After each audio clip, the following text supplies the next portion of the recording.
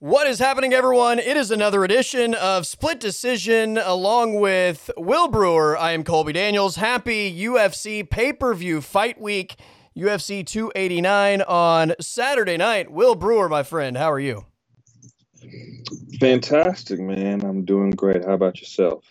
I am geeked for this fight card on Saturday, although I did briefly experience some devastating news this afternoon. I saw a breaking news story that said Charles Oliveira is out of UFC 289 after carrying this entire card on his back in the weeks leading up to Saturday. That's hilarious. Yeah, man, this card is kind of light, but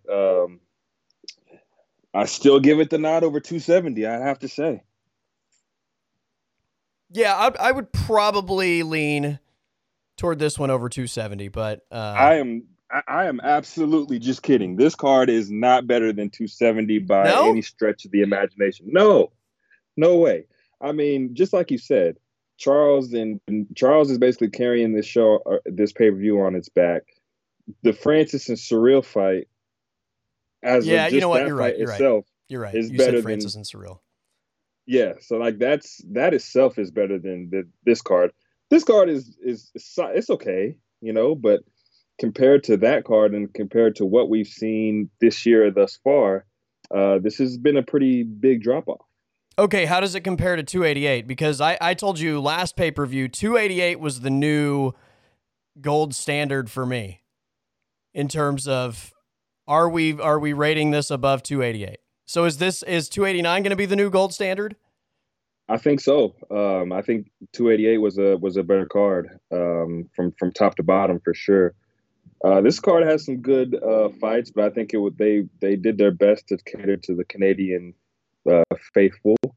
And not to say that these fights won't be fantastic, but just the when you look at the names and everything, it's you have to be a hardcore fan to truly appreciate what this card brings. It's a tough one because I think 288 top to bottom better card, right? In terms of just fight in, fight out, better card. I mean, it's the only, I think the star power though of Amanda Nunes and Charles Oliveira is maybe the only argument that you could make for 289 over 288. But I think I'm leaning toward your thought process here in going 288 greater than. Yeah, I mean 289. It's got some solid matchups. Like when you look at Ige and Nate Landwehr, like that's going to be bananas. I think the style matchup of Fugit and Malat could produce a pretty exciting fight. Then of course you got Charles and Beniel, which is Charles is going to make that chaos, and then you got your main event, and there's just so many ways that they could play out. So I think there's a lot of questions. And then combine that with there's not a lot of star power on the card. But, 288, you had, Aljo and Henry, Henry two-division champion, Bilal and Gilbert. That fight was what it was. But at the time, you thought that was going to be a pretty solid fight. Jessica Andrade on the card, Evloev, undefeated fighter, Frivola, Dober, so I just think that not by a wide margin, not by any stretch, but I just think 288 just edges 289. I guess one of the things that carries a lot of weight for me is Charles Oliveira, Beniel Dariush might be in my top 5 favorite matchups of the year so far. Oh yeah, for sure. I think that I wish it was 5 rounds. But the fact that it's 3 rounds might be even better for the fan. Because we already know Charles comes out and he does the same thing every time. He throws a jumping scissor kick to the face, and he's getting right in his opponent's face. I'm curious to see how Beniel approaches that, but there's just so many ways that this fight can go because both guys are so well versed in grappling. Both guys are so well versed in striking. Charles seems like he is the more violent guy, but Beniel has shown that he can be violent as well, but he's a more calculated killer himself. So I mean that matchup, Charles and Beniel. Uh, I would agree, especially with all the fights that are going on later in this year. It's probably in my top five too, but I'm curious to see how it plays out, man. That fight's going to be bananas. Yeah, it's going to be a lot of fun. Before we break down the fights on this card and especially that one, because that I've been so torn on which direction I'm leaning on that. I have to get your take on the main event of last weekend's UFC card. A lot of controversy over the featherweight finale with Kai Kara France and excuse me, is it featherweight? No. Flyweight. I had a brain fart there. The flyweight main event with Kai Kara France and Amir Albazi. How did you view that, and what was your take on whether the judges got it right or wrong? I scored it for Kai, and I was pretty sure on the night that Kai got it done. I had round one, round four, and round five for Kai, and I had two and three for Albazi. I did think that round one was close. I thought round two was close, but at the end of the day, I thought I knew who the winners were of every round. Three clearly Albazi, and I thought Kai took four and five pretty convincingly. Agreed. I'm not one of those people who throw out the term robbery much, and looking at the judges' scorecards, there's one particular judge who scored the fourth round for Albazi. That is a robbery to me because, like, there's no way when you look at that fourth round that Albazi won that. I don't know what that judge saw. Normally, like with round one and round two, like there was a judge that scored the first two rounds for Albazi. I don't agree with it, but I don't hate it. Those first rounds were close, but that fourth round was clearly Kai Kara France, and the fact that it was a split decision, and the fact that if that judge would have scored that round correctly, Kai would have won.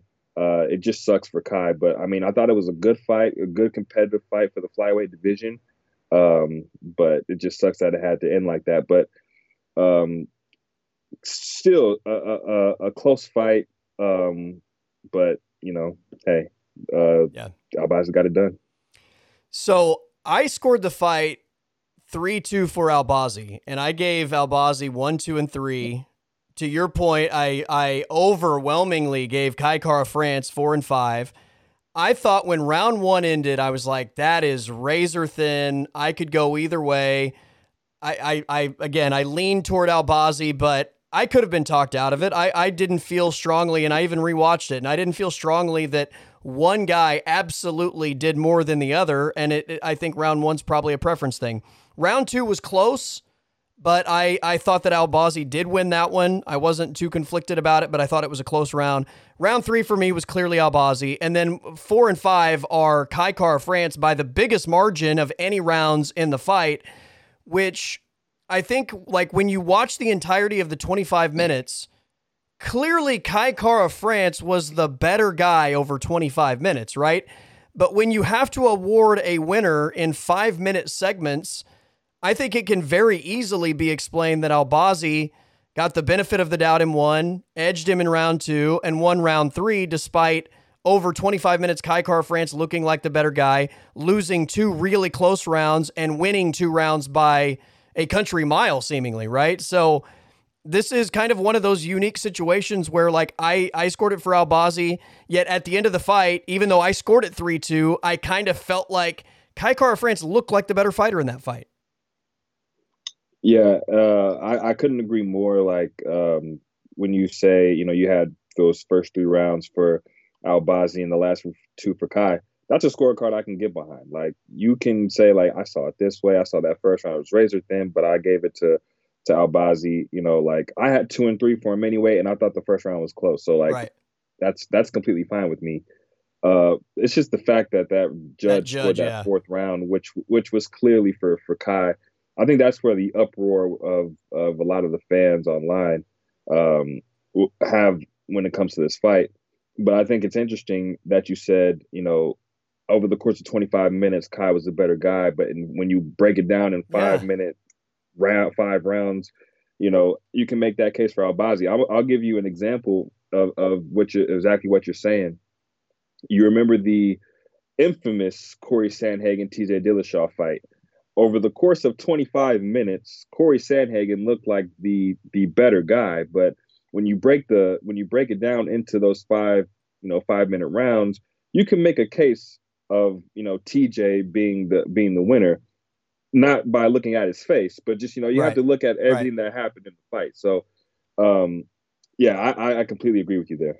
It's just one of those things where when you see one guy so clearly win like 2 of the 5 rounds by a giant margin, right? Where it's not even disputable, and then maybe you have 3 like close rounds, and for all of the close rounds to go to that guy, but like if you could call those all coin flip rounds and then the other guy wins 2 by a giant margin, it just feels like that guy was clearly the better fighter. Like if you don't segment it into 5-minute rounds, like nobody could watch that fight and be like, well, that's the winner and that's the loser. But the way they score it, it was such a weird thing because, like I said, I scored that fight for Albazi. Yet when the fight ended, I was like, I have Albazi winning, but I feel like Albazi lost the fight. Like watching it with your eyes, you feel like Albazi lost the fight.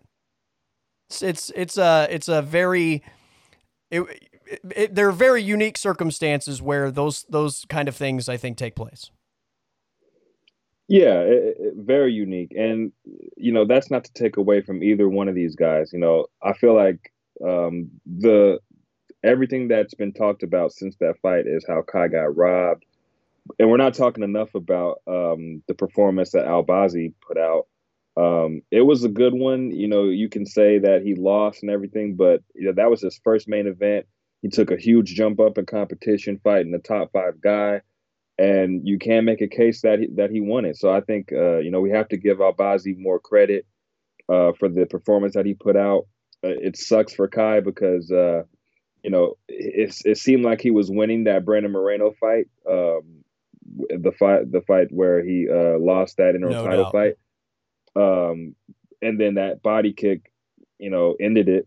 And then he comes into this fight and he looks fantastic. I think he got better from that fight to this fight, but unfortunately he didn't get the nod. So it'll be interesting to see where both guys go from here. But it just sucks because you feel for Kai.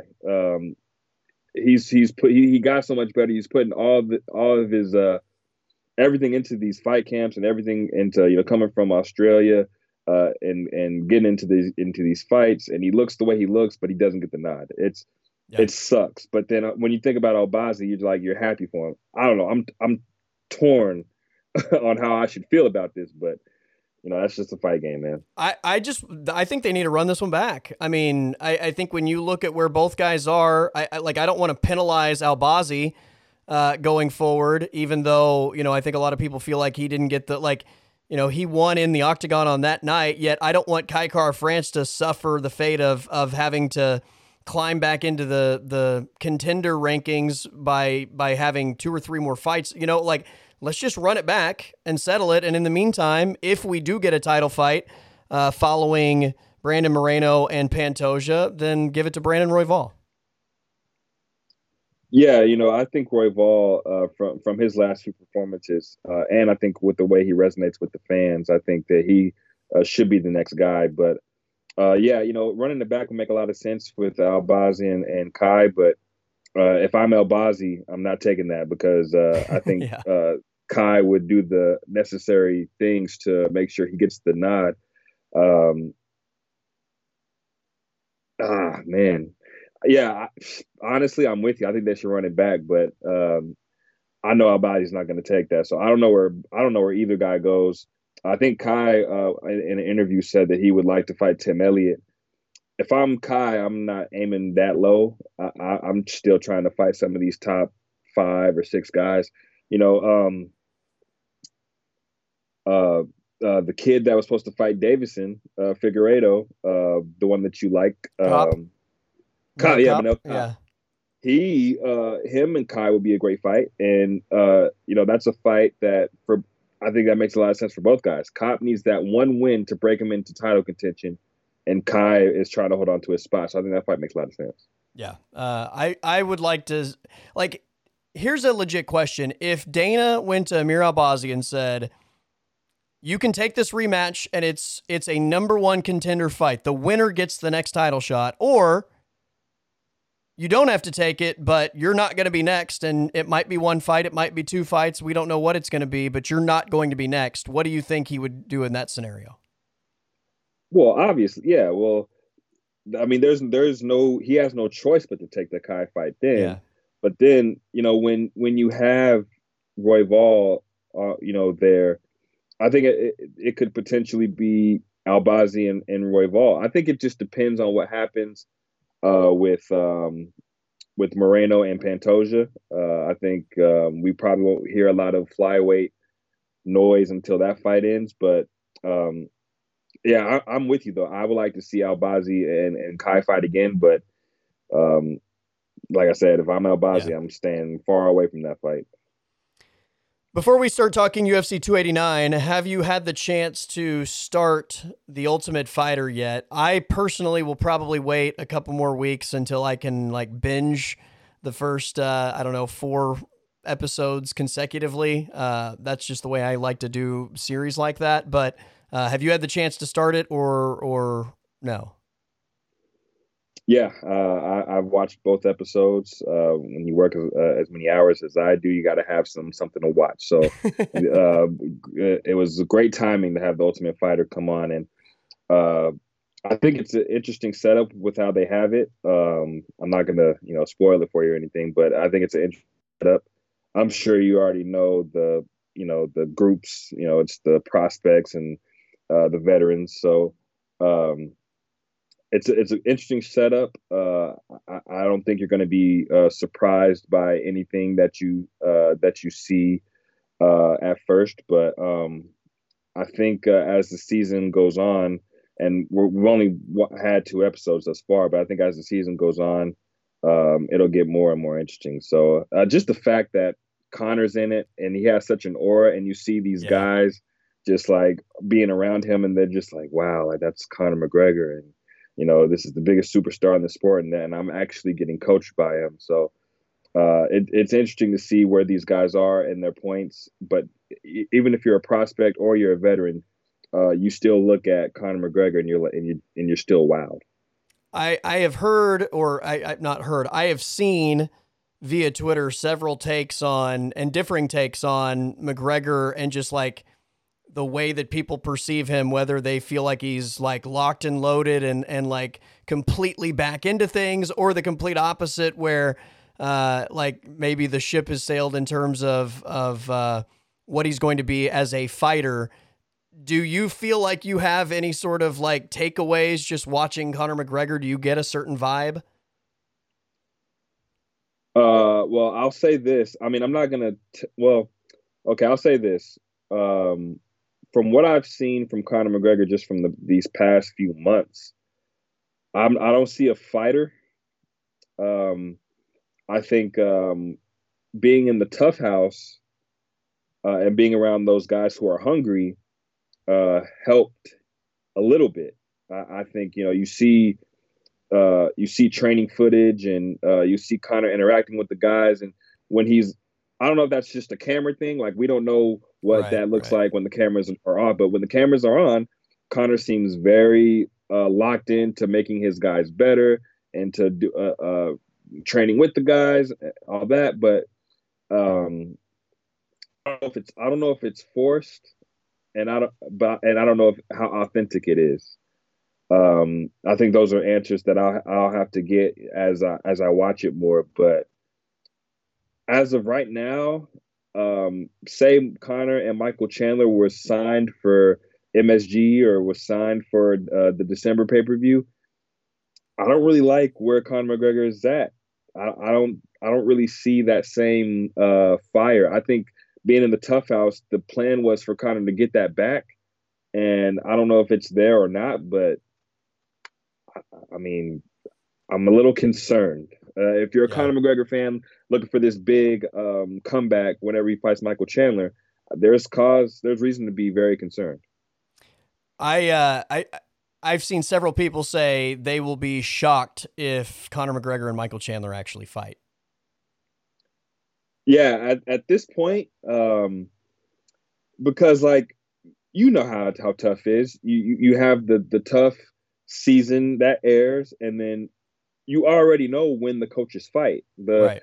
The coaches are supposed to already have a date set. The fact that these two don't have a date set, and we already are airing the show, and now you've got these events that are getting main events and fights getting announced on them. You know Conor's not going to be on the August pay-per-view. You know he's not going to be on the September pay-per-view. You know he's not going to be in Abu Dhabi. We're down to the last two pay-per-views, and it seems like they're making a very huge effort to get Conor on one of those. But with this whole USADA thing and with where Conor's at with in terms of his build, because he looks gigantic on camera. I'm just not. The chances of the fight actually happening are slim. Yeah. And then the chances of Conor winning that fight, if it actually gets signed, are also slim in my opinion as of right now. So I don't know, man. All right, well, let's talk about UFC 289 as we get ready for Saturday night from Vancouver, British Columbia in Canada. It is a 9 p.m. Central start time for the main card. 5 main card picks, and I figured we would go feature prelim, Imavov and Chris Curtis, but I did want to mention your girl Miranda Maverick finally back in the octagon. Yeah, I mean, and this is the perfect time for her to get back in it.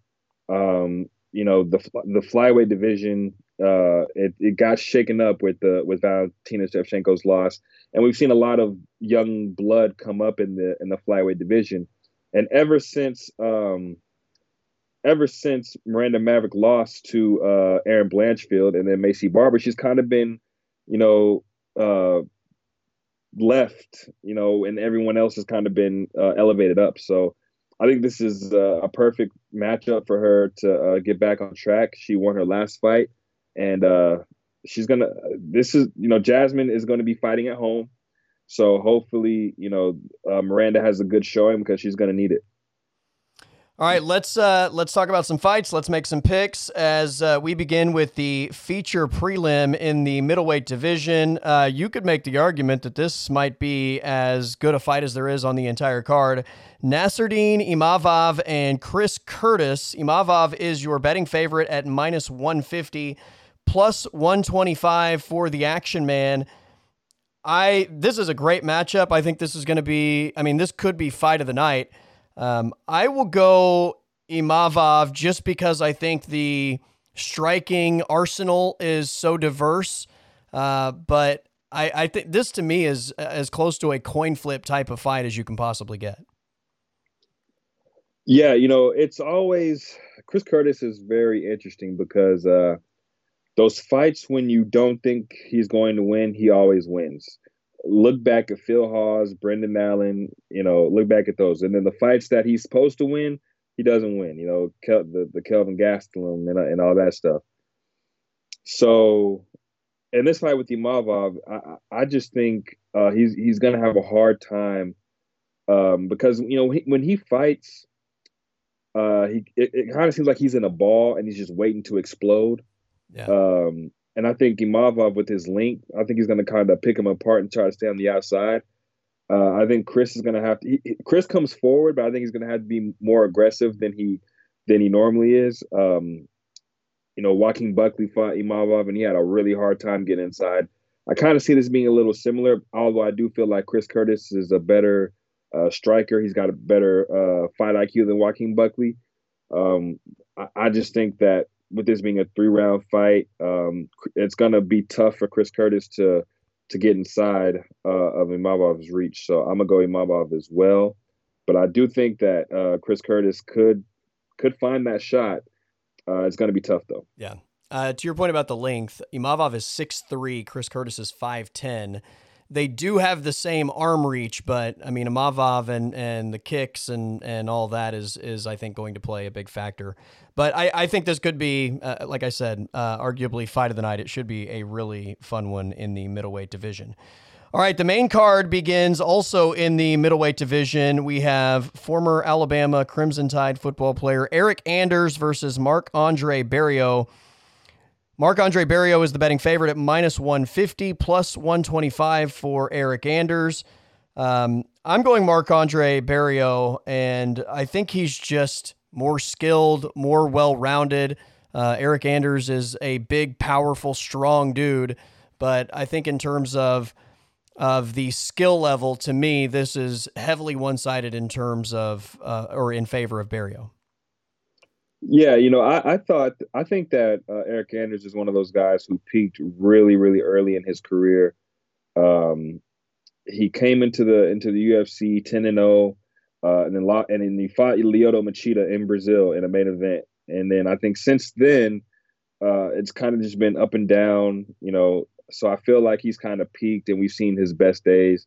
He's trying to get better, but I think he's more on the end of his stick than towards an area where he's evolving and getting better.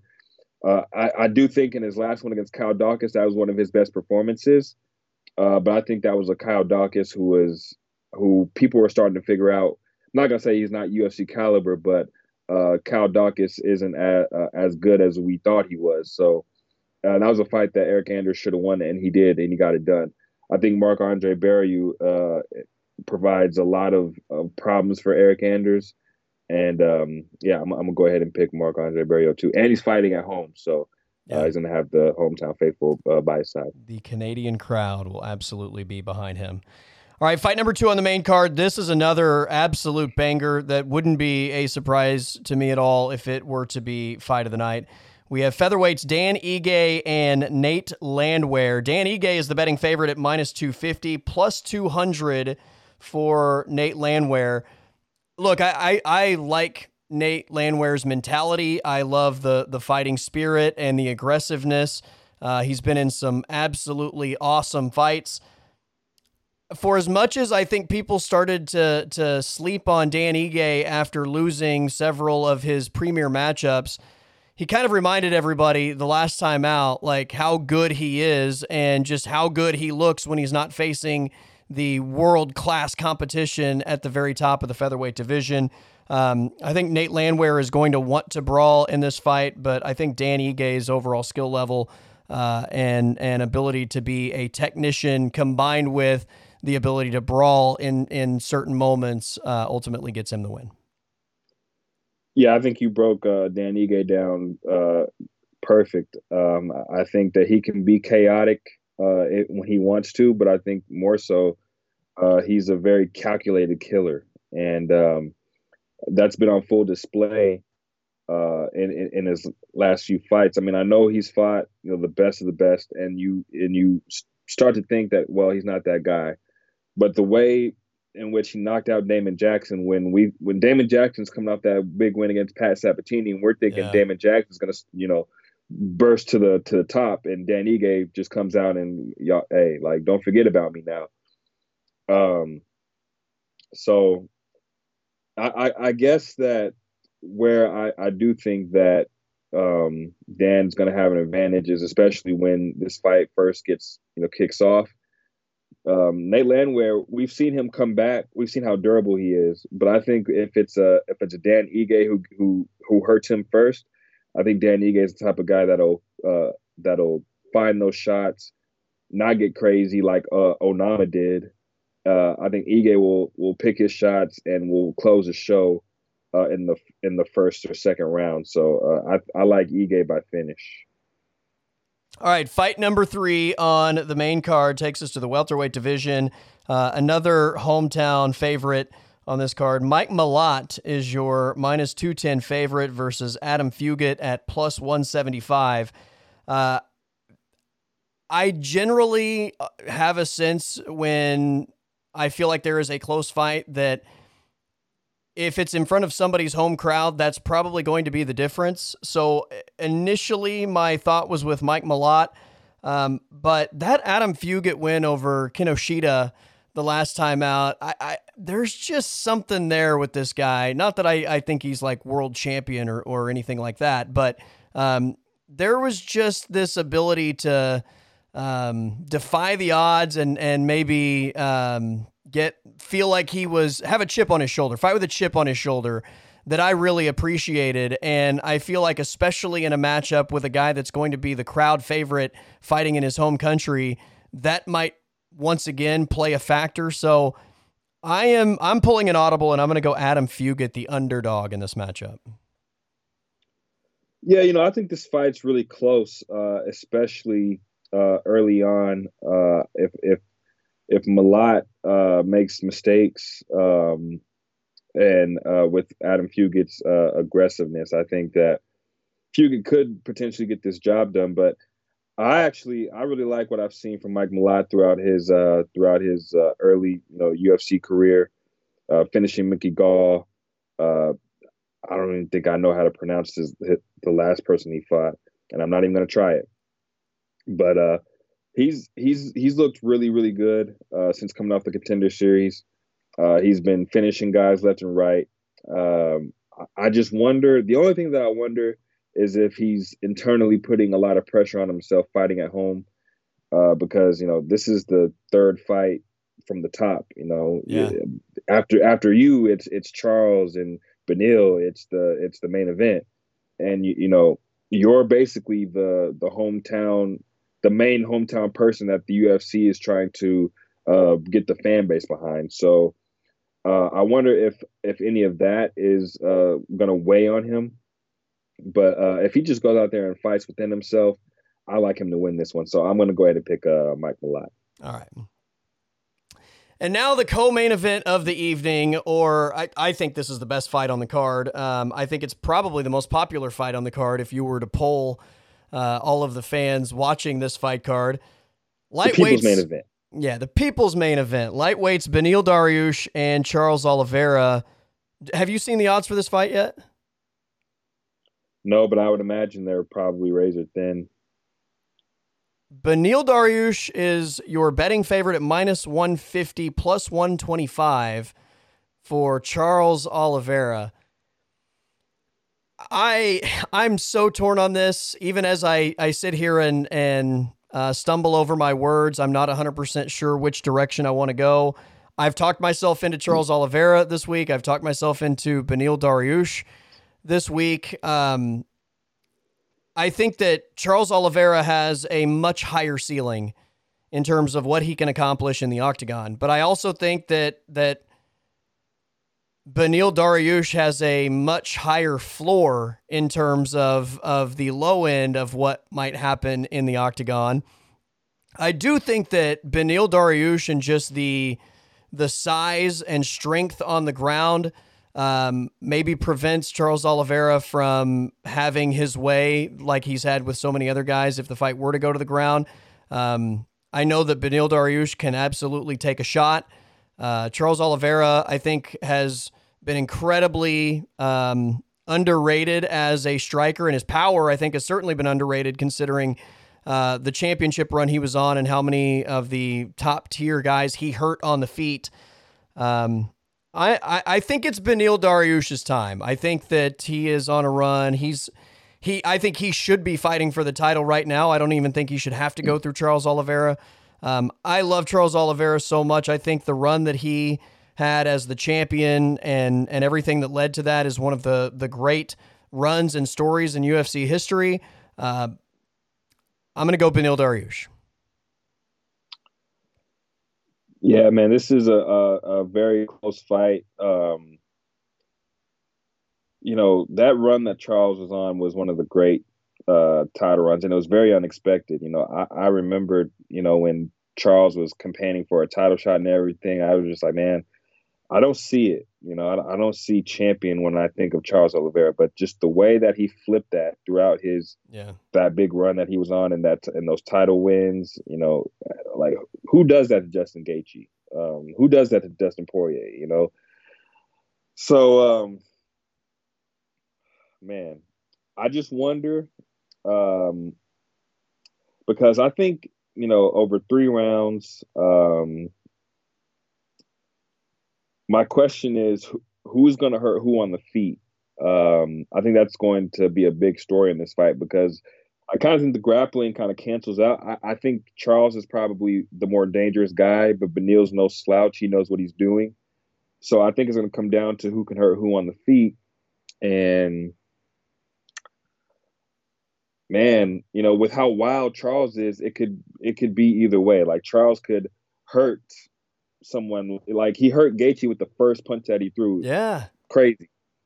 Or we saw Dustin, who defended his face really well and countered Charles very, very well, dropped him multiple times.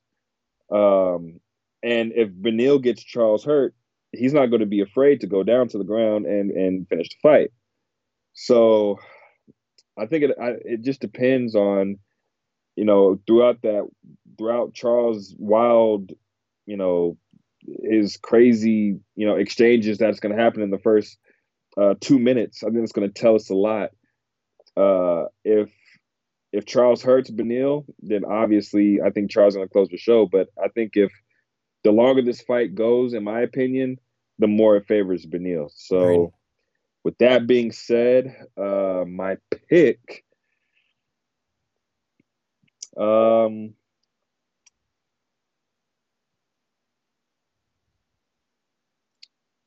With that being said, man, I'm gonna go ahead and pick. I'll go Beniel, man. Okay.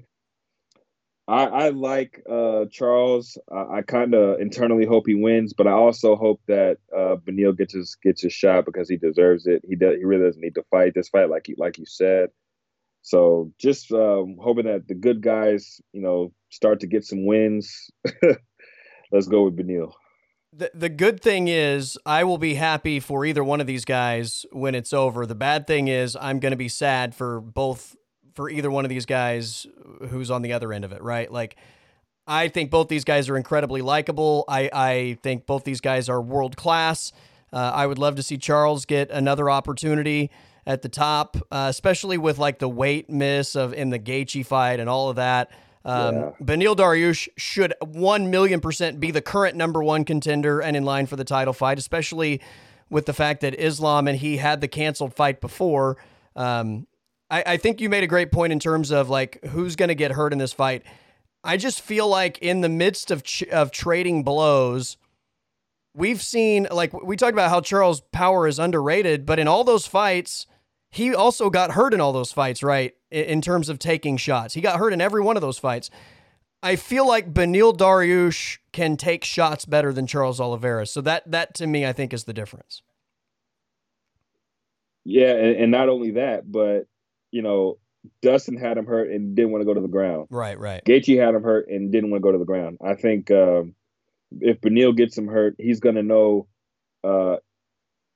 where to pick his spots, either to go in or not go in. But like when it came to Poirier and Gaethje, they just didn't. They wanted no parts of it.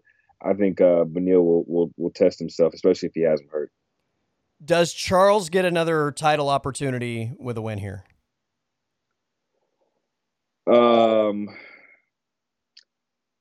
I think it's very possible because what month is this? This is June. And Islam's basically awaiting an opponent for October. I think the fact that this fight's happening, in June, I think there's a good chance that the winner of this fight is the number one contender. Because like we've got this fight, and I think we know it's going to be chaos. But they have some time to recover and get ready for Abu Dhabi. And then we've got Poirier and Gaethje the next month, end of July, yeah. In the end of July, and I'm pretty sure like that's going to be a 5-round. Like I don't know how long that's going to last, but I'm sure those guys are going to have a fight of the year, knockout, drag out type of fight. To where I'm not sure if either one of those guys is going to be ready for Abu Dhabi in October. Agreed. So I think the winner of this fight, if it's Charles, if it's Beniel, is going to be the contender. It seems far-fetched unless somebody were to get like an early finish that either one of those guys would be ready to fight, maybe even by the end of the year, right? Yeah, like that's like with the strikes that both of those guys are going to take. I mean, I just don't see that quick of a turnaround. It's yeah, I just don't see it. Yeah. Although I think Makhachev would probably rather take on either Poirier or Gaethje over either one of the two guys fighting on Saturday night. Absolutely, because these two are like Poirier and Gaethje are better matchups for him, and Charles and Beniel just offer like where Islam is best at. Right. Beniel and Charles both have counters to that, so I'm sure Right. he'll want to face Dustin or Justin. All right, main event of UFC 289 is the women's bantamweight title fight featuring the GOAT Amanda Nunes and Irene Aldana. Minus 350 favorite for Amanda, plus 275 for Irene Aldana. I'm not. There have been times that I've just picked Nunes and acted like it's not going to be a fight, and it's just a foregone conclusion, and it's a formality that she's got to walk out there and actually beat somebody. I'm not going to put it in those terms. I think Aldana is a threat, and I could see a scenario where this is a fun fight. But to actually like go out on the limb and entertain the idea of picking Aldana, that for me is far-fetched. I think especially seeing how great Amanda was the last time we saw her, coming back and somewhat feeling like she needed to prove everyone wrong again, right? Having that fire to get a belt back. I hope that is still the case and she still has that fire and that didn't disappear in that one night. But my pick is going to be Amanda Nunes. Yeah, I think that loss against Juliana, I think, Amanda did go in injured, and I think I think she underestimated how tough Juliana was. I think she thought she could beat Juliana even though she was hurt, and that cost her. So I think she went back to the drawing board and she came back. I mean, she looked body wise, she looked amazing. Like mind wise, she didn't look stressed out. Like she moved from dang, what's that gym? Man, I can't believe I don't know the name of this gym, but she moved away from that gym where Masvidal and Dustin Poirier, Yeah. American Top Team. There you Gosh, go. I cannot believe. So yeah, so she moved away from there. She got her own gym, and normally when people go out on their own, it's not the best idea. But it seems like Amanda's training has been really, dialed in. She looks fantastic. Her mind just seems clear. She seems like she's got. I'm not gonna say she's got the fire, but I just think that she's going out there at her best. And I think, towards the end of, being champion and fighting Megan Anderson and Felicia Spencer and, some of those girls that she was beating at the end, I just think she kind of got a little lazy. And I think she had a lazy mindset going against Juliana, and it cost her. I think she's rejuvenated, and we saw that in the last fight with Juliana. Where this fight gets interesting, though, is Aldana's size. I think that could play a factor in her boxing. I hope that Amanda Nunes doesn't have an ego, because if she does, and she tries to box with someone as good as Aldana in that boxing realm, she could get hurt. I think if Amanda's clearly the better mixed martial artist, she's got takedowns, she's got submissions, all in those areas, she's miles better than Aldana. But Aldana, what she has working for her is her size, her power in the boxing, and she's got speed, and then that Mexican toughness that everyone talks about. We saw it on display with Grasso. Shevchenko tried to hold her down, and Grasso just would not let that happen. So I think if Aldana can make things tough for Amanda, we could see something similar to what happened with Juliana. Normally, when things get tough for Amanda, she doesn't always respond that well. So we'll see if Aldana can make things tough for Amanda. But I just think she's the GOAT for a reason. She's been in these spots throughout her career. So give me Amanda. I haven't seen anything this week where I'm like, man, Amanda doesn't seem like she's ready. So I like Amanda Nunes here. All right, my friend, it should be a fun night. UFC 289, final pay-per-view before the 2 in July that are just absolute blockbusters, right? If there's going to be any criticism toward UFC 288 and 289, at least understand that maybe better things are right around the corner, because the beginning of July and the end of July are two of the big blockbusters of 2023.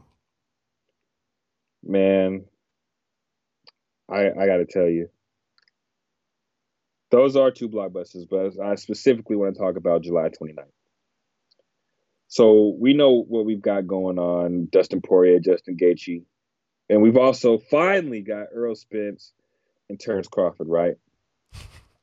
So to be fair, I will believe that they're going to fight when they're both inside the ring at the same time. So that's fair. That's fair for sure. But basically, what I'm saying is July 29th is going to be a huge night of fighting. Big fights. Like that 291 card is phenomenal. Errol Spence, Terrence Crawford, gigantic. So I just got to tell you this. So I made a prior engagement, a prior trip plan. I made prior trip plan. See, this was my thought process. So UFC 290 was announced. We already got Volk and we already got Yair Rodriguez for July 8th. So I'm thinking, we don't have any other pay-per-views for the rest of July. So you want to go on a trip? Let's go on a trip. And they're saying it's going to be at the end of July. I'm like, okay, great. So just imagine how happy and sad that I was that I'm going to be on vacation in San Antonio at the end of July, and then Dana White comes out, announces Dustin Poirier, Justin Gaethje, that whole 291 card, which is a phenomenal, that main card is ridiculous. Ridiculous. And then on top of that, you add in Errol Spence and Terrence Crawford. I'm telling you this because I'm trying to see if there's any way you can help me come out with some sort of an out, or like to get out of the trip. I have to watch those fights. Yes, you have to watch those fights. I don't care if I'm on my phone in the hotel room. If I just don't go on the trip at all, I've got to find a way to watch these fights. Okay. When are you leaving for the trip? And how long are you there? We're leaving that Thursday for San Antonio. Okay. And then we are coming back.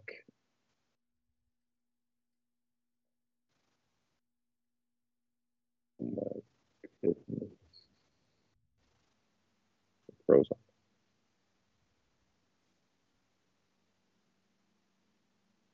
You're coming back when? You got me? I think you broke up. Okay, I'm coming back that Sunday. Oh, so this is the night before you come back. Yeah. And it's one of the people that we're going with, their birthday is on that Saturday. It's on the 29th. Oh, so you're going with people and it's somebody else's occasion. It's not even like just you're taking a trip and Yeah. It's one of those. Oh, dude. We'll brainstorm this. You're kind of in a pickle here. I don't have like a good answer for you at the moment. Yeah, normally I can think okay, I can do this, I could do that, but I don't know, man. This one is actually pretty tough for me. I don't know how I'm gonna get it done, but I gotta find a way because there's no way that those fights are gonna happen. I've been looking forward to Dustin Poirier and Justin Gaethje since the first fight. I'm so geeked for that fight. But Errol Spence and Terrence Crawford are fighting. Maybe. I gotta. Well, hopefully. Yeah, hopefully. Yeah. the contracts haven't signed, but Right, right. we've got to make sure that both guys get into the ring, and yeah. So I'm with you, but yeah, I got to find a way. I'm hopeful. Like, Please, got to make it happen. we are diehard fans of this sport, and if you told me right now that there is one fight that I could watch in the entire UFC, and I could even dream matchup, right? I can even pick who I want to fight. Like, the answer is Dustin Justin. Right? Like that's the answer. Dustin Justin. Nothing else. Nothing else is going to beat that matchup.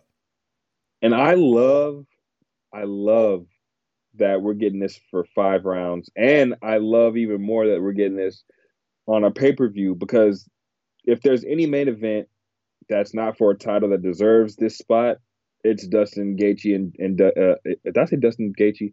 It's Justin Gaethje and Dustin Poirier.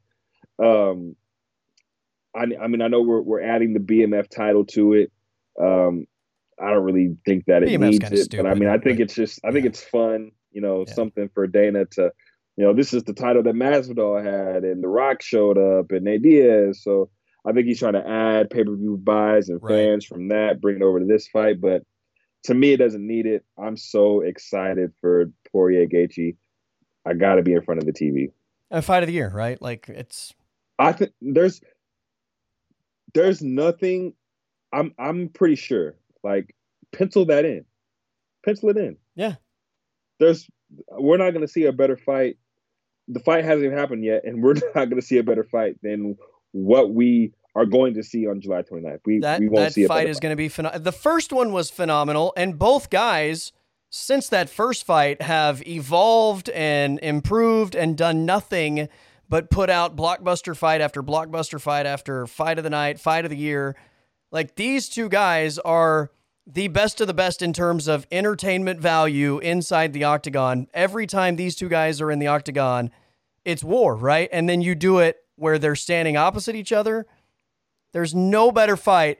We had that stretch where we talked about maybe the most iconic run of 4 UFC main events in a row. That was the Volk Islam fight and Leon Kamaru and Izzy Pereira. Like, if I could watch any of those fights or this one, this would be my choice, and this one doesn't even have a real belt on the line. Man, are you? Yeah. Oh man, Izzy and Pereira. I mean, I know what it was like. If Izzy and Pereira were going to fight again, even, I would choose Dustin Justin. Okay, well, because I don't want to say anything that's going to bash, because like my excitement level for this fight is that high, but like, I don't know, man. Like, of course, my fandom of John Jones. John Jones, yeah. And then you like Izzy and Pereira. That's a supremely good matchup. Maybe I'm with you. Yeah, I'm not saying though that's a bad fight. Like, I love that. That would be in my top 3 fights, like dream fights currently. But I'm just saying this one is the top.